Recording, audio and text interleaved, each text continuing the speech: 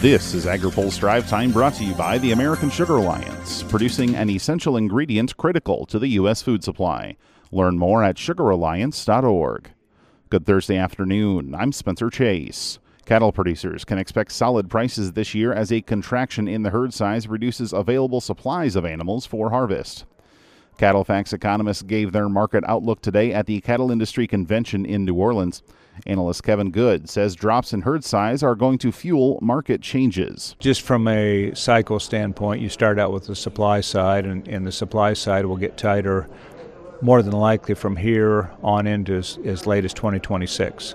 That's just the way the engine runs. As far as we still haven't stopped liquidating yet. We still got another year probably of liquidation. He says the profit distribution of recent years will also be recalibrated, with producers making up ground lost during the market dynamics of the COVID-19 pandemic. We've had excellent demand, growth in beef demand for the last 20 years. There's plenty of dollars at retail. We're suggesting right now that a big part of the up this year in particular is just margin realignment. And you've got margin realignment probably for the next 2 to 3 years just with tighter supplies. In other words, the cattle producer will get a higher percentage of wholesale, and the wholesaler, packer, will get a higher percentage of retail with tighter supplies. How much will the customer bear? That's a good question. Overall herd size contraction will lead to a 4.6% drop in total slaughter.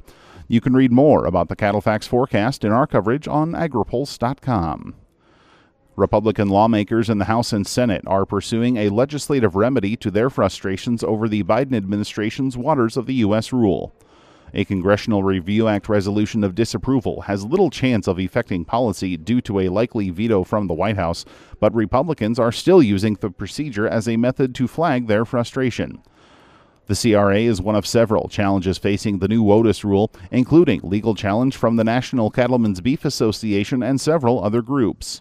NCBA's Mary Thomas Hart says even as a Supreme Court case looms, actions to plan ahead for that potential ruling will be important. If we get an opinion from the Supreme Court that is contrary to prior Supreme Court precedent that, in some way pulls back or overturns the significant nexus standard, then being already involved in litigation gives us the opportunity to automatically or, immediately go to that court in Southern Texas and ask for that Biden rule to be vacated or remanded to the agency. 152 House Republicans co-sponsored the House action, and all 49 Senate Republicans signed off on the version in that chamber. Finally today, familiar legislation has been reintroduced to change the way cattle are bought and sold in the country. A bipartisan group of 4 senators introduced the Cattle Price Discovery and Transparency Act, which would require USDA to create regions throughout the country that would have mandated levels of cash trade.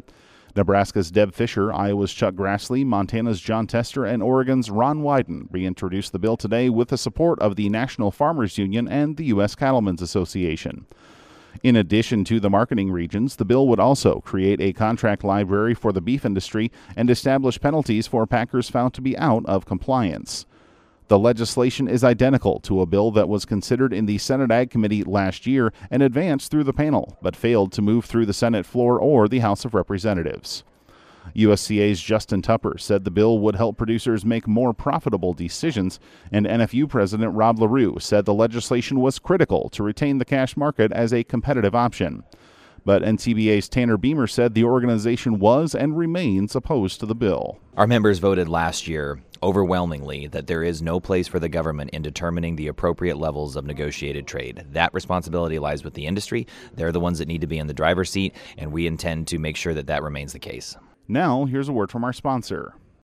Today's AgriPulse Drive Time is brought to you by the American Sugar Alliance. Sugar is an essential ingredient.